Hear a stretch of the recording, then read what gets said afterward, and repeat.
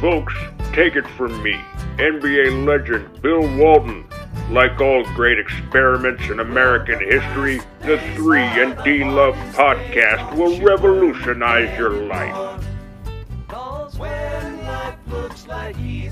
Welcome to the 3 and D Love NBA podcast. Thanks for joining us, and I'm your host, Michael Eney. We're joined as always by the brother, Ryan Eney, and of course, our namesake, the venerable D Love, Derek Lovegren. Here we go. Welcome back to the 3 and D Love podcast, where it's just a two-man show tonight, Ryan. I think D called in sick. He might be hungover celebrating the Blazers 4-0 start. What do you think? That's possible. I do think D Love has now officially lost his title of fourth Eney brother. So we are all taking candidates. We're taking requests. Scott Wang is a early leader for it. We do have some nieces and nephews that do. I think some of our nieces or daughters may soon qualify for fourth Eney brother. They definitely have the Eney intensity. So sorry, D Love. They sure do. We'll That's miss what happens. D. Sorry, D. You know, when you schedule the parade for the 4-0 start, I mean, I'm curious. I mean, is there a bigger surprise in the NBA than what the Blazers just did? I mean, they were down 12 to the Nuggets tonight in the second quarter, and they ended up winning by about 25. Anthony Simons absolutely in fuego. I mean, Lillard is like peak Lillard. He's in a time machine, let alone all the fun kind of ancillary players. I mean, it's wild. It's wild what's going on there. It's amazing, and it's tremendous, and we all agreed they'd be 10th, and it's probably one of the predictions we all like to have back right now. But again, D Love's fine with that. He's ecstatic. He's not like the Warriors fans who are trying to think about the 5-year plan. He's just living the dream, and no GP2 either, right? I mean, it's not like they've been all systems go to start with. Yeah, it's fun to see them to take Lillard and then throw all these wings around him, and Simons, and then have all these wings around them that can scramble and guard people. I remember turning on some of the Kings game and just, Winslow playing center, Grant, Hart. There's basically, it's the Raptors with, instead of Van Vliet, it's Lillard and Simons, and it's like maybe that works better. Olsha was on. Oh no. Sorry. It is funny. He's sitting back in his chair with I don't know, what's he drink? Probably he's like a former actor. I don't know, like something neat, I'd assume. And he's just sitting back in his mahogany, cognac, just. He said, tearing up. He said, I thought it was Mo Harkless and Al Farouk Amino. I was a prophet with no honor in my hometown. But no, it's impressive. It has occurred to me, and I'm curious what you think of this. Like, watching Lillard not only come back healthy and be just awesome, but also the way he relates to this team, where he's really officially sort of the elder statesman. Yep. Like, it's wild to me that we might have, I mean, no one's Curry, but you might have sort of these two all-time shooters that also both function as sort of these level 5 type leaders. Yep. And again, I think Curry is in a different stratosphere as Lillard is, but Lillard is in that echelon. I mean, it just strikes me in this 4-0 start and just the way he's persevered as a player, and the partnership he burgeoned with CJ, and the way he's led that franchise and continued to persevere in Portland. You just wonder, like, the type of guy he is. It's just remarkable to see his career trajectory, and if they have a really fun year this year, a kind of further testament to what he brings as a culture builder. We talked a lot about Ja Morant in Memphis last year, and obviously Curry got his flowers last year just with the kind of return to greatness. But it's to have Lillard also be in that category, both as a player and as a leader. It's not something I saw coming necessarily, especially on the player side as much. Obviously, I think he's renowned for his leadership, but it's even more pronounced. It just stuck out to me in these first 4 games, the way he talks to Simons, the way he sort of directs traffic, the way all the guys really just defer to him, not necessarily in an offensive way, but just as, like, you can tell, like, he is the guy who sort of makes this all work.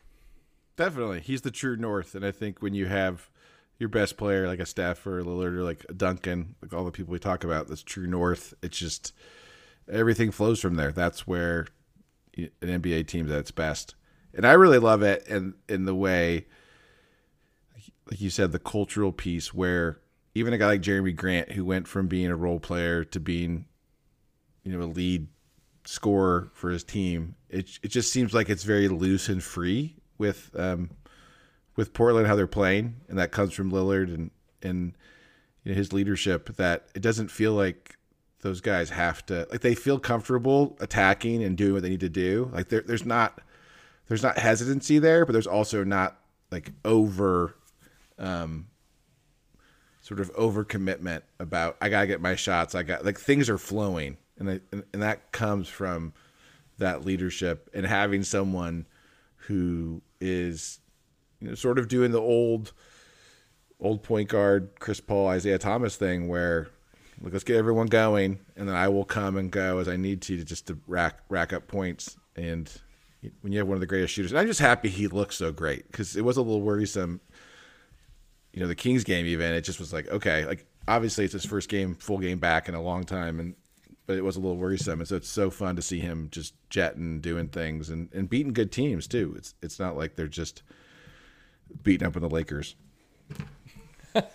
which it was vintage peak Dame on Sunday afternoon. That was a pretty funny one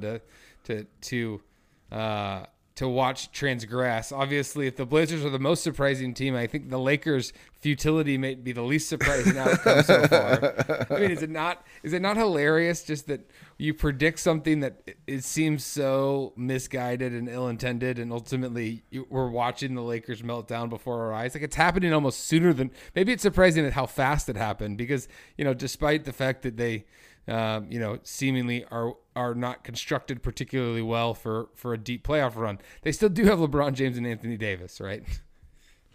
No, definitely. And it maybe that's part of the master plan from Darvin Ham is I'm going to just play him and engage with him, and everyone's going to see how bad this is and that we can't keep doing this, and he needs to go. Basketball is great because it is while one or two players can have much more influence over the game than any other sport, any other major sport, you still need that collaboration. You need that, you need the musical number where everyone plays the different instrument and they contribute different ways. And yeah, Westbrook is it's not just the negative that you see obviously on the court. It's just the negative around everything. It just is taking the air out of the building, and it's incredibly awkward. And his comments about Ham injuring him because he brought him off the bench in a preseason game, or all the different back and forth with him. Like, they have to send him away. I know they don't want to do that, but even with how bad they are in terms of the rest of their roster outside of Davis and LeBron, it just isn't good. It's just so awkward, and yeah, it's dysfunctional. And I don't think anyone else would pick up Westbrook. I think it's what his agent said to him was before they parted ways was, you have to get your act together and figure this out, because if it doesn't work out here, like, you're never going to play again. And I think that's what's going to happen. I don't think he's going to play again in the league after this. Like, I don't think there's anyone that would want him. Well, he certainly is going to get the Carmelo Anthony treatment, right? I mean, ultimately, he's going to get sort of pariahed for at least a period of time, and people will poke around eventually, right? I mean, I don't know. He can't shoot. Like, Carmelo could shoot, and Carmelo went into the wilderness, as you said, and then was willing to come back as a role player and shoot threes, and he carved out a niche that allowed him to do that. And he'd still kind of go mellow occasionally, but he was mainly there to be a shooter and be a bench scorer, even though he did start sometimes. And Westbrook cannot do that. This was his chance to show that. So maybe there is a corollary that he'll eventually get traded and get cut, and no one will want him, and he'll have to face up to that. But I don't see, either you're a team that's trying to win now, and he may have some stats, but he is a is a net negative as a player across the board, even beyond offensively, even beyond like the poor defense. Just the way he's playing basketball does not work. And so there's winning teams don't want him, and then losing teams don't want him either. Do you really want him to come in and just screw everything up for the players that you actually think can help you? Like, I really don't see him getting another job. I think this is it. It's just he's going down with the ship, and they're seeing how he's acting and treating people. And the thing about this, though, is he was always like this. And we talked about it before, but he was always like this. And so I think it's very hard, particularly for people in the media. I imagine people out of Oklahoma City especially who sang his praises for so long, how competitive he was, how different he was, how special he was. And that's like, no, he was a total narcissist the entire time. And that's what made him great. But he's always been like this. It's just he got worse. And then he just kept doing the same thing.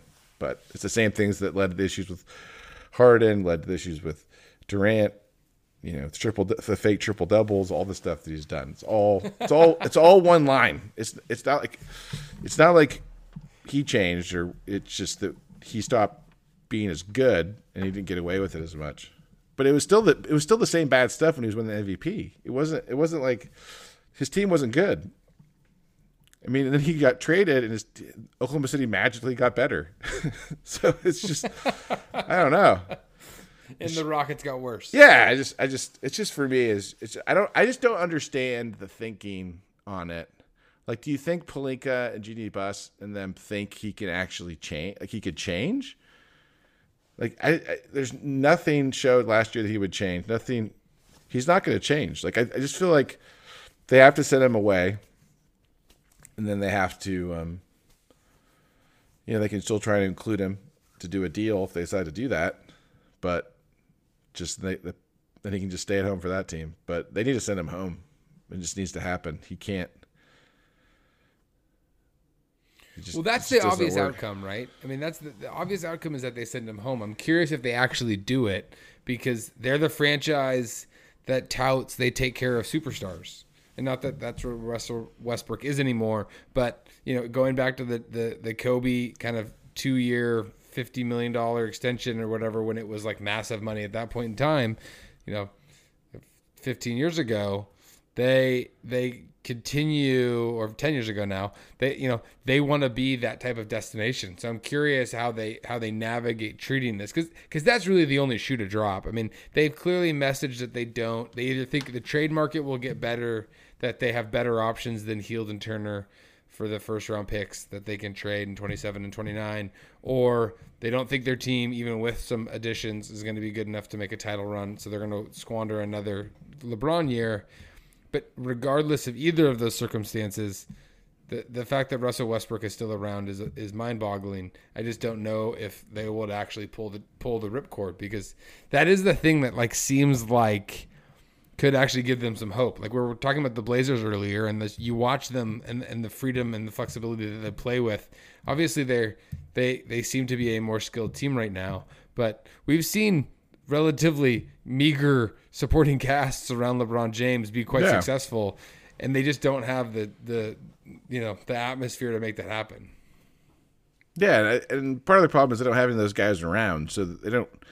The problem is, as long as Westbrook's there, he can conceivably argue that he's better than, even with his current state, he's still better than some of the guys they have. But he's just it's a negative, and it just takes away from everything. It's just like I don't know. It's just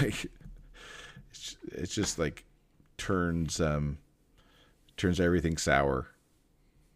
So, and I know Darvin Ham knew what he was getting into dealing with this, but I don't understand. Like they only need his salary. They don't have to cut him. They can just say, don't come. Like, you go home. We don't want you to come anymore. You're still pay you. You're fine.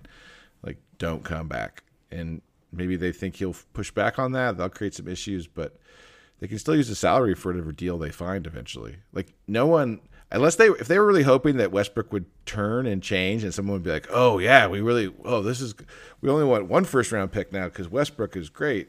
I don't know. It's like a sunk cost, or it's in the past. You have to just move forward, not dwell on that any longer. Indeed. and it's it's a thing that franchise regrets, but we get to transition into things you and I regret, or maybe things we're really proud of. But thinking back to our Carty Cup predictions here last week, just a week in, I'm curious, do you have any particular prognostications that you either are particularly proud of or have some strong buyer's remorse, some regret here a week into the season? Yeah, I mean, the Sixers are the obvious one. I mean, they broke through. They got a W. So that's a good thing. They beat one of the worst teams in the league, but they still got a win. And they lost to the Celtics and they lost to the Bucks, who were both really good teams. So it was more the San Antonio loss that was, oh my gosh, this is a bigger problem. But then you hear some of the rumbling, read some of the interpretations of like Embiid and Harden at work together. Like Harden's playing well, but he's just playing his style, and Embiid, like, it's sort of like the your turn, my turn sort of thing instead of being complimentary. But then at the same time, the pick and roll they run is a dominant offensive play as you can have in the NBA right now. So yeah, I think putting them ahead of the other teams in the East is an early regret, but it's still early. And I think even a team like Boston, I mean, they lost tonight. It's just everyone's kind of finding their way right now. I have been super impressed by Boston's offense. They've been off the charts the first couple games. I think it fell back to earth a little bit tonight, but that was very impressive to me in the way Tatum's been playing. But so yeah, I think the Sixers is the big one for me right now. Any big regrets for you so far?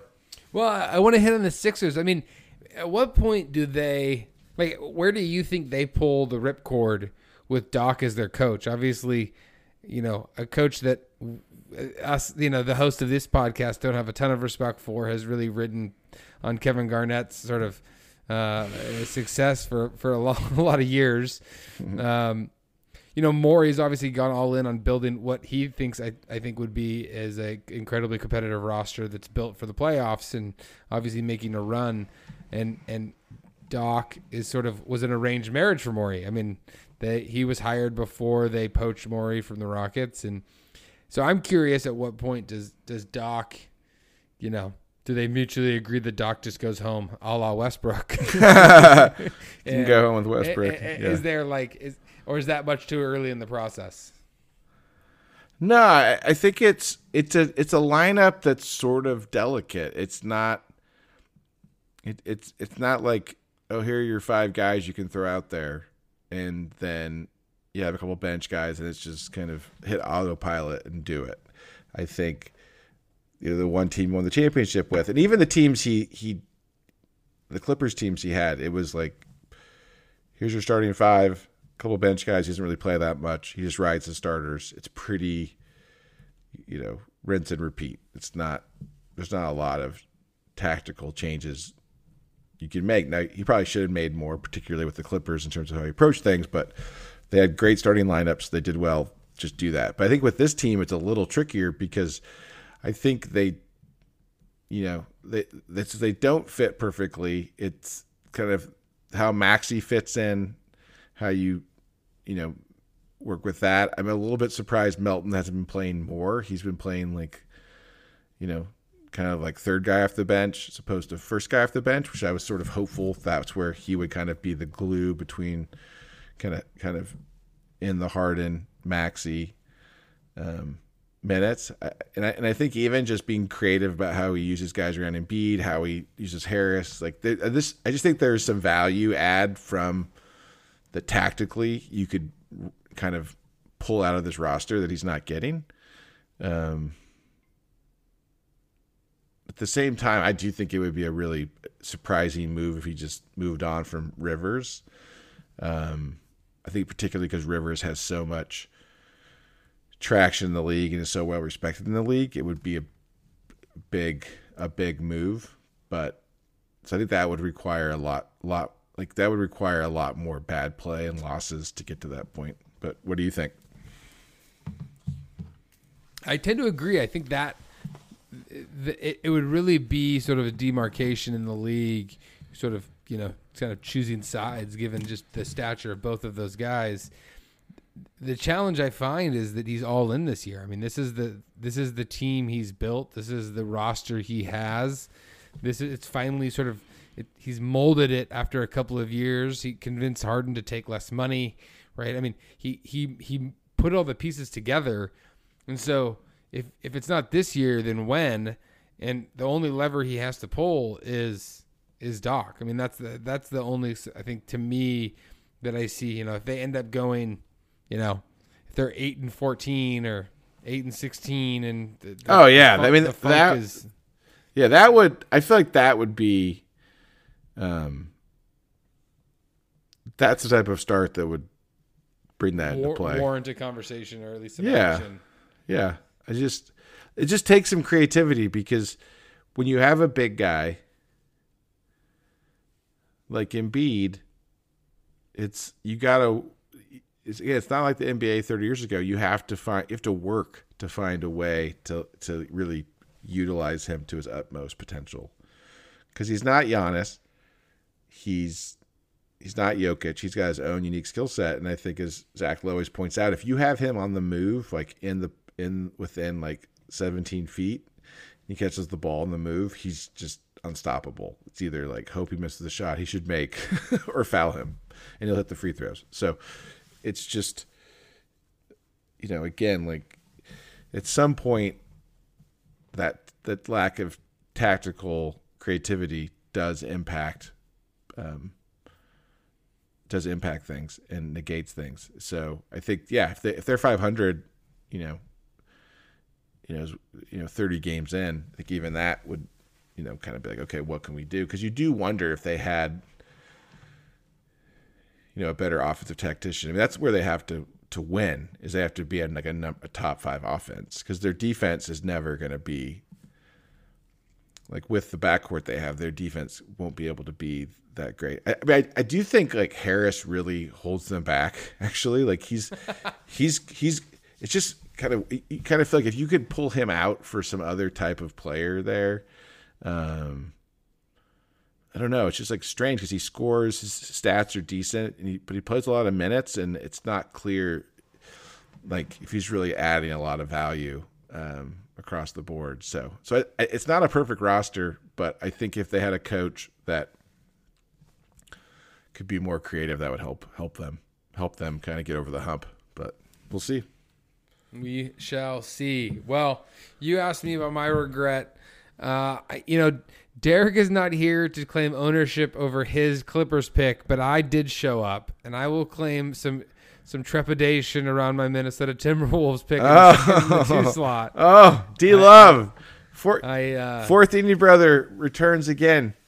He, the Timberwolves, it does not look how I expected it to look. I think that the defensive challenges that associated with Karl Anthony Towns playing more substantially on the perimeter, watching some of their possessions, it results in ultimately Gobert not necessarily having the power or the impact that he traditionally had in Utah. And so then offensively, as good as Cat has been, and he's been pretty good, I mean, they seem to sort of go as Edwards goes. And so he's had, and he ultimately relies on that pull-up jumper a lot, which has actually become a pretty good shot for him, even though every time he shoots it, you're like, can you just go to the rim? Yeah. He's sort of a quandary that way in terms of what he does versus what you would like him to do, even though, again, it's pretty effective, particularly when he gets it going. So I'm not... Lastly, I think, the D'Lo minutes, I mean, he's their starting point guard. He just leaves a lot to be desired. You're kind of going, if they had someone even just to organize things a little bit more thoroughly than D'Angelo Russell, it feels like there would be a lot of market improvement in terms of just how that team flows and moves the ball, kind of gets set up in their offense. So I thought Finch was was on the job. I thought he was pulling all-nighters. Turns out maybe that was all for naught. I mean, it turns out, when you pull an all-nighter for a test, it generally doesn't result very well for the test. So maybe I should have seen it coming when I heard that story. That was something to brag about. I was so excited. Yeah, it's a good point. I mean, I think we did talk about Edwards, and I think Cavaliers similar. It's like if you get the jump from these young guys like Edwards or Mobley, it can kind of overcome any of these other issues. But you're right; he's had really big swings, like really poor shooting games, tonight, and then the first game, and then in between he scored 30 two different nights, and shot a high percentage and did his thing. So we just need to see more of that from him and see if they can kind of get the mix right going forward. But I had the Nuggets. I mean, it's there's a lot of ups and downs right now, and it'll just be interesting to see as things norm over the next 10 to 15 games a bit, and the numbers start to get a little less wonky. We can start to see, what people are actually doing and kind of what it pretends for the future. But as you said, I mean, the Blazers swamped my Nuggets tonight, and very impressive victory. But also, I'm one piece I'm concerned about. I mean, I think tonight was there was a lot of foul trouble for Jokic, so those things happen, and sometimes things don't go your way. But the Jamal Murray piece is definitely like it's funny. I'm like way heavily on people I really don't believe in. Like I don't believe in Doc Rivers. I picked the Sixers to go first. I don't believe in Michael Malone or Mike Malone. I have him as coach of the year and has his team going number 1 seed. I don't believe in Jamal Murray at all. But him coming back is like I'm like, this is going to take them to the next step. So that's my regret right now is only like base your prediction people you can count on and you believe in. Don't outsmart yourself. But I think the Murray piece is just really, really weird to me because he's been hurt for over a year. And I know these things take a long time and they're very confusing, but the fact that they were giving him like days off for reentry into this, he's a young guy.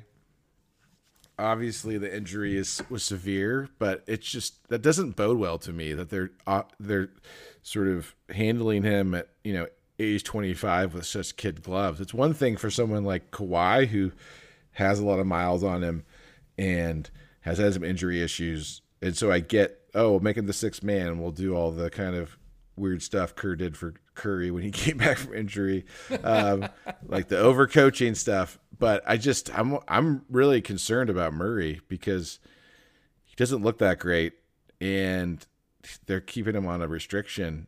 And again, that's what I really believed in. We talked about a few years ago that we thought we talked about trading him for Harden at the time. So yeah, I feel like that's been a disappointment. Just that because Porter's showing flashes, he's showing that he can do stuff.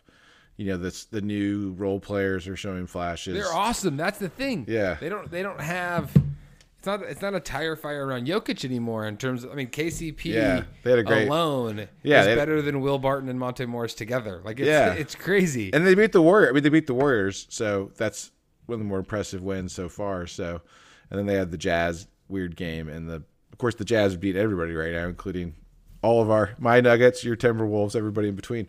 So, but I just don't know with Murray. I've never been a big believer. I just think it's sort of like the guys around Curry, maybe the guys around Lillard we're talking about, is they're so good offensively that they just make it so much easier for everyone else. And all this talk of, it's the Murray Jokic pick and roll. And it's like, no, it's just Jokic pick and roll with Morris or Barton or KCP or Murray or Campazzo or whoever. Doesn't matter. So I just I have regrets around that. But yeah, any other ones that come to mind for you? Well, I could go all night. I really do. Oh yeah, I really do regret not putting the Spurs and the Jazz in the playoffs. I mean, what were we doing? Seriously, when Popovich said they were not going to win the championship, that was his team took that to heart. They took that as a slap in the face. Jakob Poeltl was offended by that. Go ahead. No, someone pointed out that the Sixers, I think one of their horrible years, they went like 13-69. They started out 3-0. I think that was the Michael Carter Williams, is he the next Dr. J era, but didn't last for long. So we'll see. Popovich starts, putting banana peels on the court, and Danny Ainge starts crank calling, guys in the team. And well, I'll tell you what. I mean, the Spurs one's surprising. They have some nice. I mean, Vassell and Pirtle. I mean, there's some guys that like are capable basketball players, but they are a team that is well within their capabilities to be very bad. I'm just, they're not a very good basketball team. The Jazz like legitimately have real basketball players. Like Danny Ainge has a problem on his hands in terms of what to do with like Conley, Clarkson, Markkanen. Yeah. I mean, these are guys that are like real professional basketball players that he has to figure. I mean, he's either going to they need to have a calf strain in quick order. Otherwise, he's gonna be finding himself in like the seventh best lottery odds before he knows it. Right. Marketing just says to all of his former teams, just play me at power forward, give me 35 minutes a night, and I will dominate the league.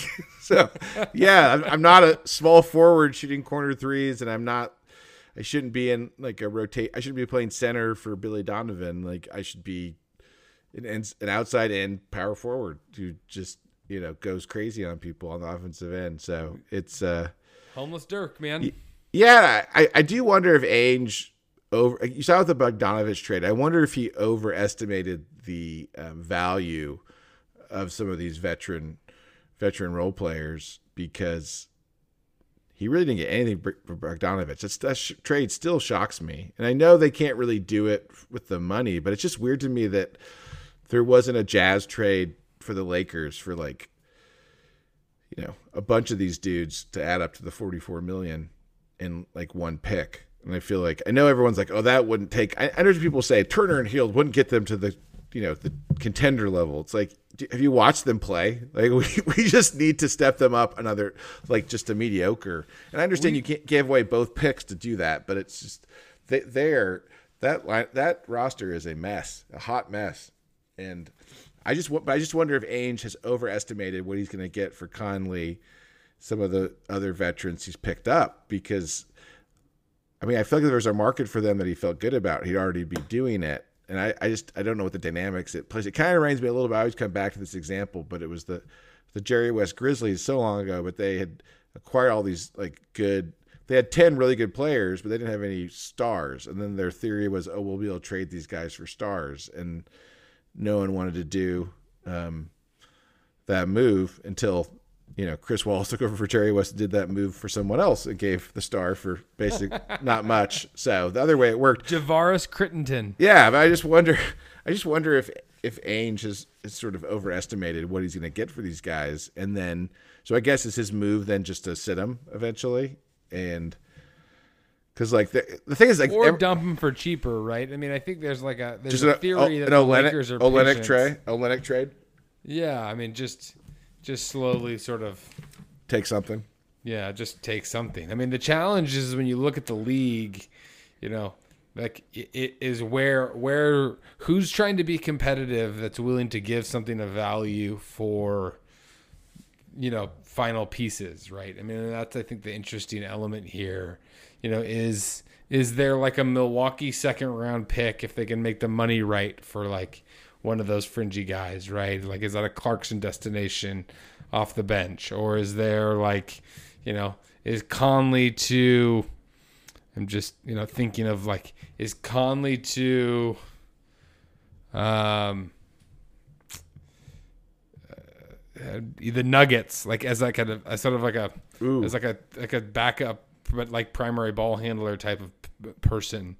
Is that like a viable solution, right, for a second round pick and whatever? The money always makes these things complicated, but yeah, I am curious if that's ultimately where this goes, because again, you can't have them around all the time. These guys aren't going to mail it in, until they like just aren't playing. But maybe that's what's in our forecast. Did you see that? Did you see that it was released that Silver basically admitted that the tanking is going to be at all-time levels of bad this year, and while he didn't indicate that he was going to take action, he did allude to relegation being a possible solution to the problem. Yes, what is he doing? Like, he gives the most lawyerly response ever in the worst possible way, and I say it as a fellow lawyer, to the Sarver report. Just lawyers up the response. Like, does not stand against it. Like, it's just total, just takes the path of least resistance. Total legalese, like, weak. I mean, even Zach Lowe's saying it's weak, right? I mean, I'm not saying Zach Lowe is like a great writer, but I'm just saying he's a company guy. He's part of the league. Like, he's not. He also criticizes no one. Yeah, so it's like he was like, this is not good. But then you go from that to then sitting down with the Suns employees and doing a Q&A with them, which is well-intentioned, and then start answering all of these questions that have nothing to do with... He was incredible. It's just like, oh, what about competition? You think they got him drinking? Yeah, it's just... Why... Again, you could just... I thought you were good at kind of bringing things back to the topic at hand, but yeah, I just can't believe how badly that whole process has been run, where the initial response was so tone deaf, and then now you're breaking news during a Q&A with the employees, trying to show them that you're supporting them and things can get better. And by the way, though, the whole thing of like, oh, I knew Sarver was a difficult guy, but I think that's total BS. Like the league knows. The league knows what's going on. They know what's happening. I think, like, I would put Silver next to Steve Kerr in the, oh, what? I can't believe I never saw this stuff happen. Like, they knew this guy was a scumbag. Like, no offense to him or his family, but, like, they knew Sarver had issues. They knew, like, we all, again, you might say the goat thing that was reported, that he put goats in his general manager's office and started defecating, is like, maybe that's under the difficult banner, but that's just like really weird, whacked out behavior. It's like, and the idea that that they didn't know he was doing this sort of stuff, especially Steve Kerr didn't know it. It's just that type of stuff just gets me so frustrated, because it's like, of course you knew, what was happening. So yeah, that was just, it's been a very strange journey. I don't know who's giving Silver his advice on his communications approach, but I mean, maybe he just didn't expect them to ask these types of questions. He thought it was going to be very specific to the Sun situation, and they started like asking him. I don't know. Did Baxter Holmes feed the employees questions he wanted to ask? It's like, I broke this story. I did all this great stuff for you, so you owe me. Here are all these questions I want him to ask answer the record, then feed me back the answers so I can report the story. No, it's and the owner commissioner thing, I think, is always really unique and misunderstood in a lot of sectors. I mean, you even seen it in the NFL, right? I mean, ultimately, I think a lot of these owners are not great guys. I mean, I think that's just, you find that in that echelon of the world, they've basically been able to do whatever they've wanted for. And it's worked for them. Lives. Like, what they've done has worked for them and been incredibly fruitful and productive for them.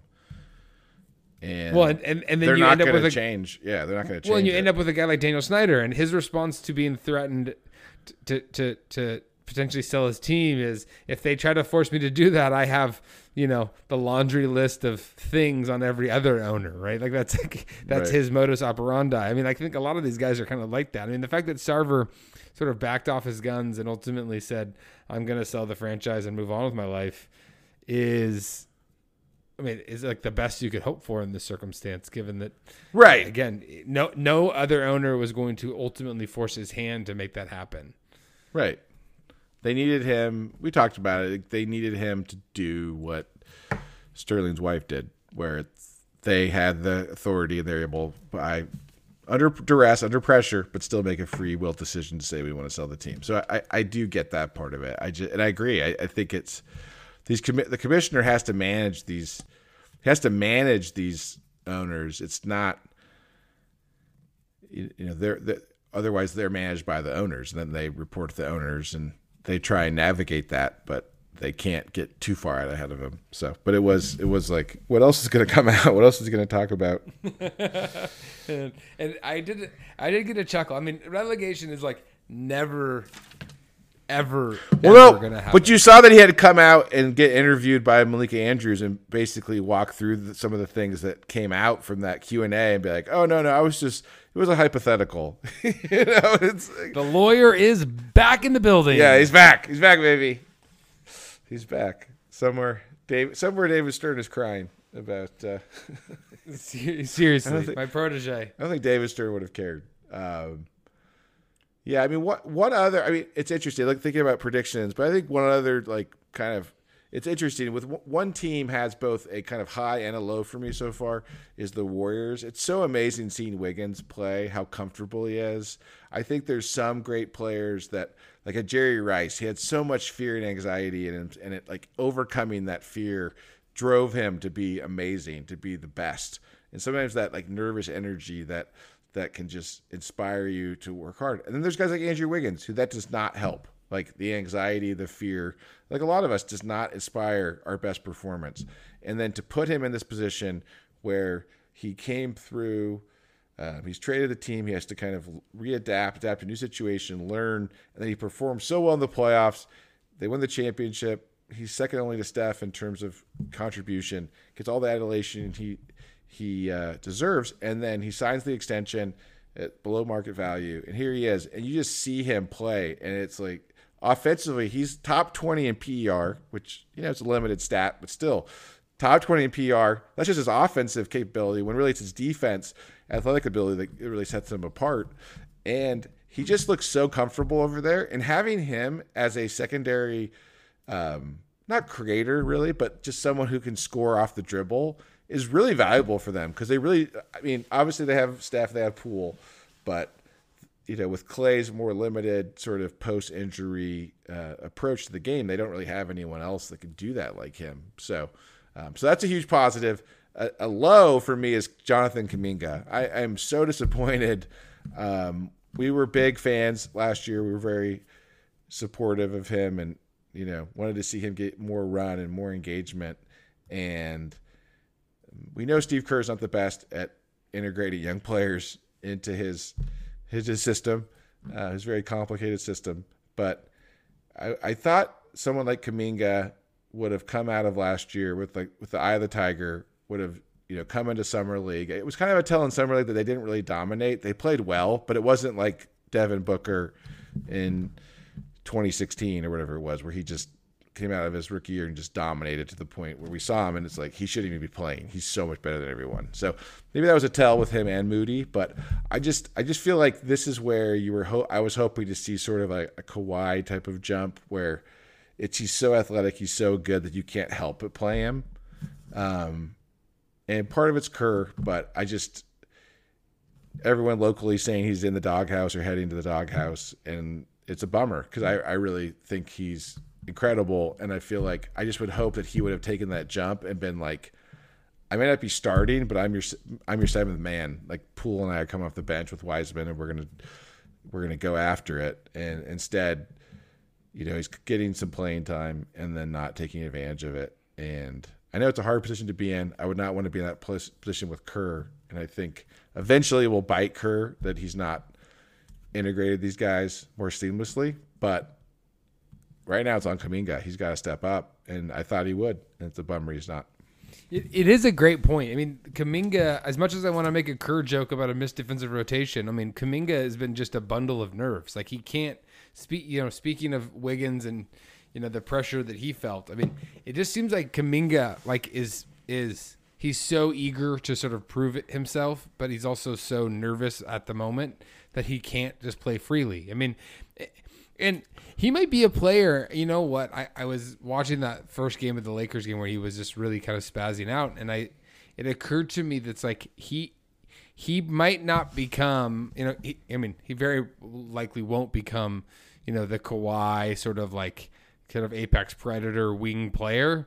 But what he reminded me of, as I said, if he could become like Sean Marion for that franchise, I mean, that would be an incredible result of him and his career, especially considering the fact that, Moody did have a little bit more assertiveness in Summer League. He did dominate a little bit more in line with what you expected. You see Moody come out, and again, he's not necessarily getting as much burn, but he certainly has some opportunities, and he seems to kind of relish the moment. And then Wiseman. I mean, yeah. Wiseman actually is getting time. He, again, Wiseman ain't going to become Olajuwon, but he sure is going to be a very serviceable, starting center, backup center, kind of rim runner, Tyson Chandler type potentially here. Yep. And it's, it occurred to me that like Wiseman might have a longer leash because, Kerr did have to play him for 2 years.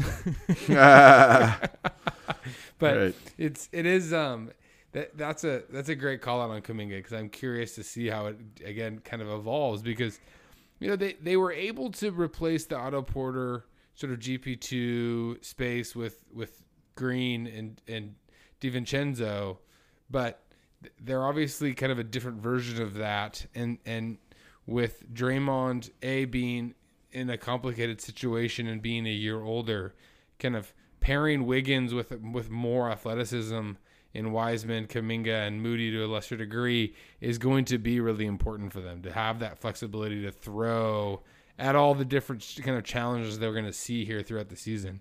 And so I'm curious to see how that progresses, because you're right. I mean, if Kuminga ends up getting DMPs or just a few minutes here and there, I mean, there's a problem there to figure out how that's going to get resolved, because, again, he's pretty important, I think, to their ability to throw a lot of different looks at people. 100%. And I think,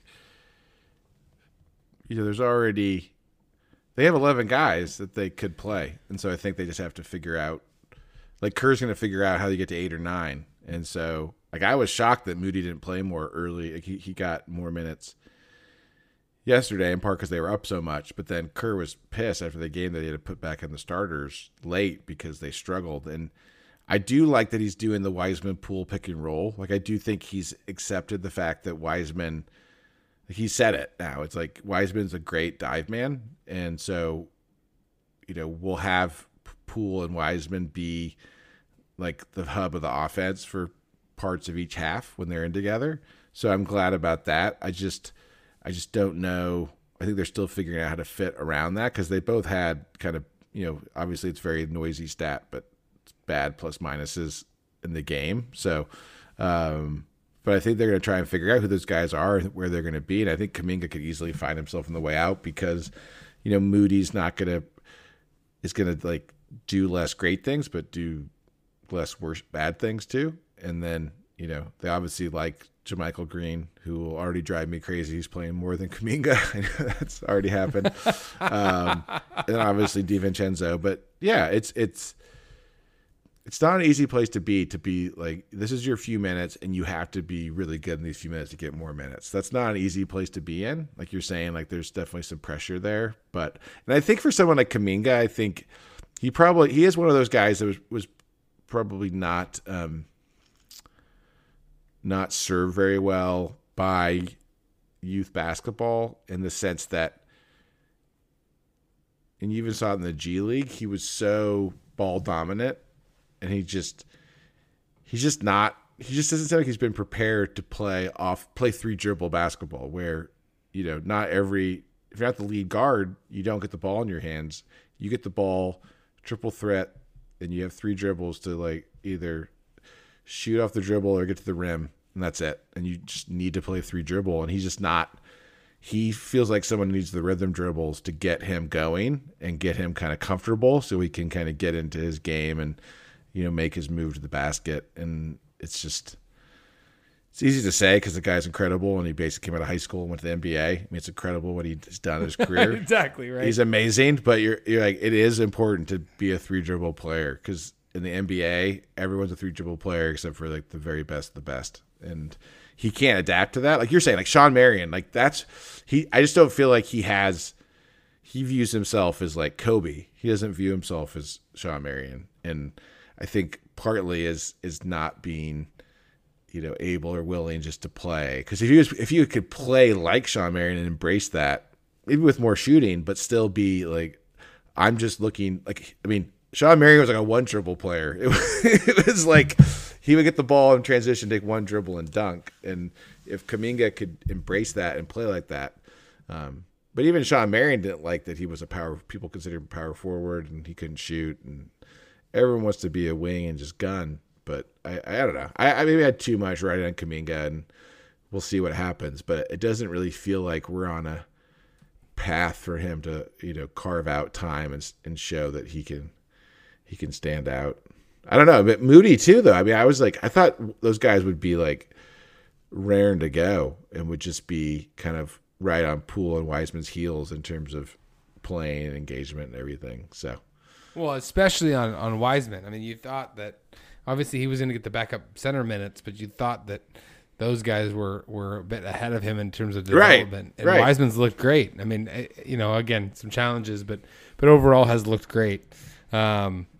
But it is Kuminga. I think ultimately, I'm landing on the fact that I hope his destiny is to get traded to the Raptors and follow the Siakam journey. Yes, Masai Ujiri kind of guilt shame him into sort of evolving as of his player style. Just sends him VHS tapes of The Matrix. Say this is you. This is who you should be. Exactly. But yeah, that's a good one. I mean, it's been fun. I mean, it's fun to see all the rookies. I know D-Love wanted to give a shout out to all the rookies, and obviously, Paolo represented Seattle Rotary and has had a great first game and even first week. Some ups and downs. They still haven't won a game yet, but obviously is making his name be heard in the league. Just out of the gates is incredible and great to see. And I think there's so many different guys that have potential, and it's just fun. We're talking about Kuminga's a second-year guy, and Wiseman's a third-year guy, and have all these rookies that are playing now too. And it's just fun to see it. It's been really fun having basketball, and I feel like there's so many games that are interesting. Even with the tanking, obviously that will change as the season goes on, and when Utah and San Antonio aren't leading the West anymore, but it's still really cool. There's so many different games that are interesting, so many different matchups, and it's going to be fun to see how it all plays out. Well, and that's it. You turned me on to League Pass being $99 this year, and it was like it's such a good deal to be able to like bounce around on those Tuesday nights where or Wednesday nights, I think, where there's like 10 games going on oftentimes. And you're just like bouncing around at like 5 p.m. It's just I mean, it is remarkable to watch all of these young guys, like how good the league is in terms of just where the talent level is. Everything, every team to varying degrees has their level of entertainment. I mean, I think I was watching like an Oklahoma City game a couple nights ago, and it was just, they're obviously intentionally losing. And meanwhile, you have like Lou Dort and, SGA just doing stuff, right? You have Giddey just kind of, putting his head down and driving to the basket. I mean, you have these interesting young players where you're like, oh wow, Chet was another lottery pick. This team might be pretty good. Like this is going to be curious to see how this develops and evolves. So the young talent's really fun. And I will say, my not regret, I'm not prepared to take a victory lap quite yet, but I like where it's trending. Putting the Heat towards the bottom of the man, in the Eastern Conference. Yeah, I mean,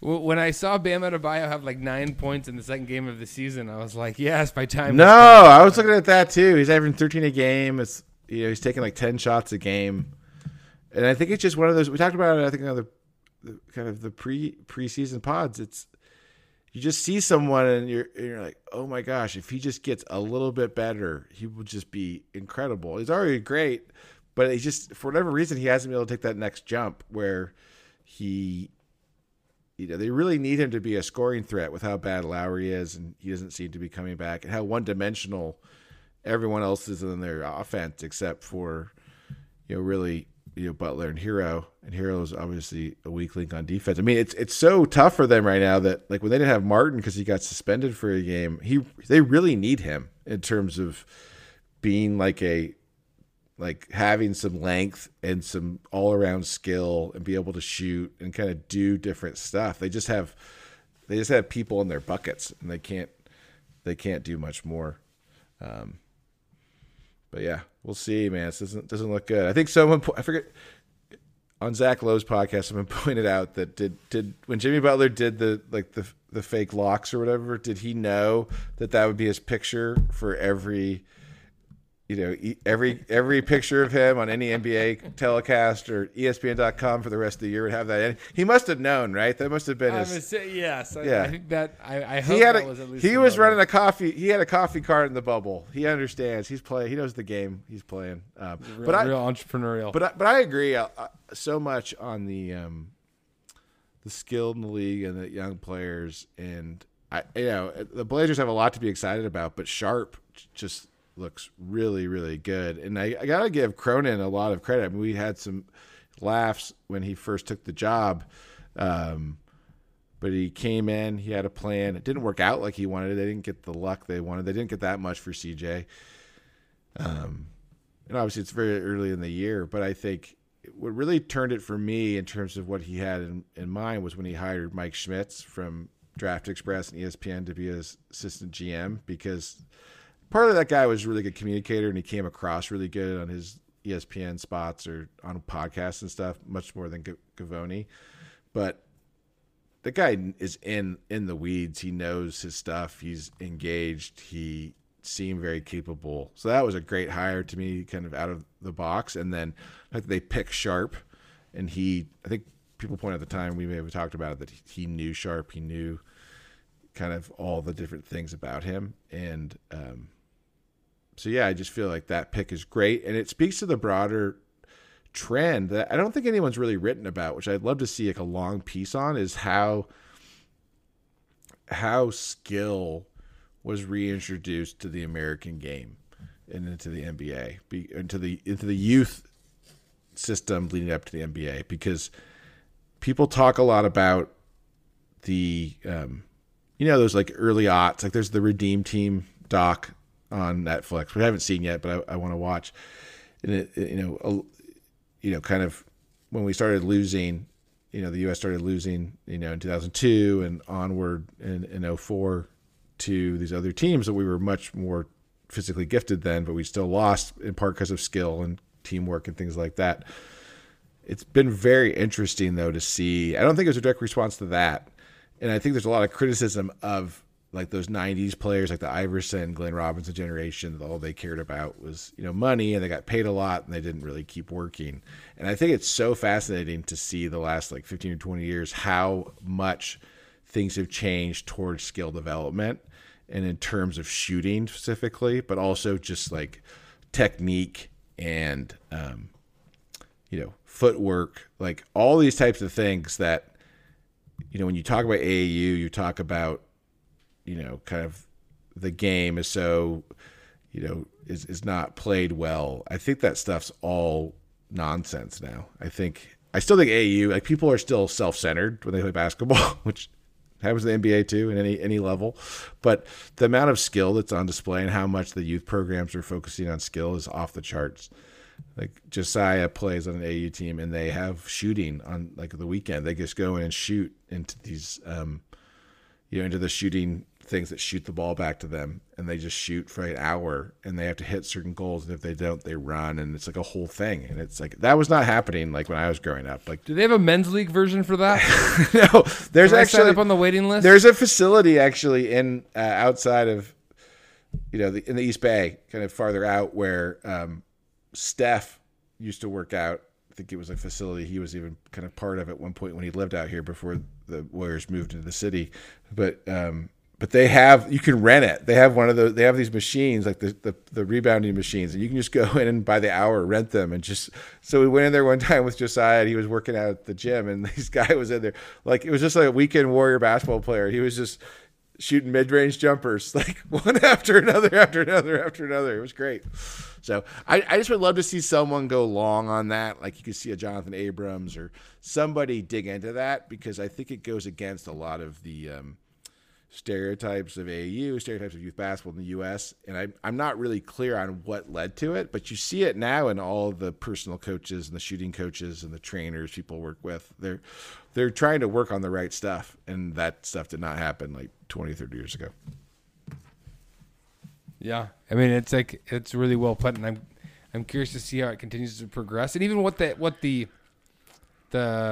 the impetus for some of that refocusing was. I mean, obviously the international stuff was relevant, but also you watch a guy like LeBron James, who physically is one of the most gifted athletes of all time, but also as a guy who's perpetually become more and more skilled, right? Definitely. And then you couple that with the advent of Steph and the long ball, and it's like all of a sudden you have an entire, the era of pace and space is upon us. So 100%. Or Nowitzki, like Durant, like you have all these guys that are. I mean, obviously they're in 7-foot frames, so no one else can really emulate that. But or even like LeBron, but it's hey man, if I get on that gun enough, I might make a run here on the senior tour. You're a high efficiency mid range. You're the Chris Paul of the of the 35 and under league in Seattle proper.